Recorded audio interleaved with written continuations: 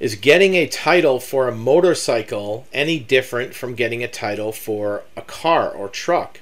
Well, technically, the title document for a motorcycle is the same as any other motor vehicle. However, the process of getting a title for a motorcycle or a bike title may have some different requirements. And here's the reason why.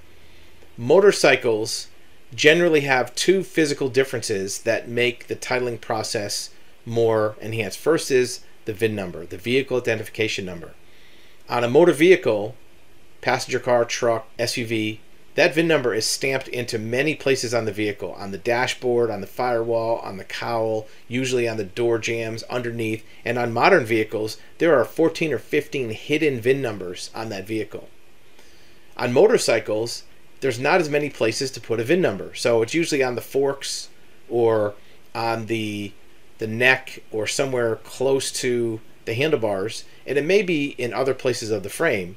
On older Harley Davidson motorcycles, it may even be on the engine or on the engine case.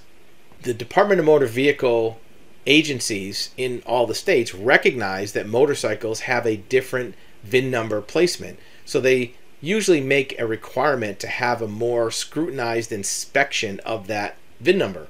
The reason why is because motorcycles are easier to steal, they're smaller, and if you just change one part, sometimes you can get rid of a stolen VIN number. So they're going to look at that vehicle more closely to make sure it's not a stolen vehicle. In fact, when we process titles, every once in a while we'll get a message that the vehicle has a stolen active theft record.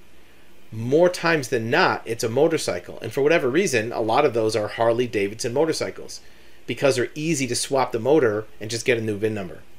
So if you have a motorcycle, and yours is going to be legitimate, that's not what we're saying, be aware that you may run into more complex titling processes for a motorcycle versus a regular vehicle because the DMV recognizes the differences, the physical difference of the motorcycle and the market differences in the security of ownership on a motorcycle title.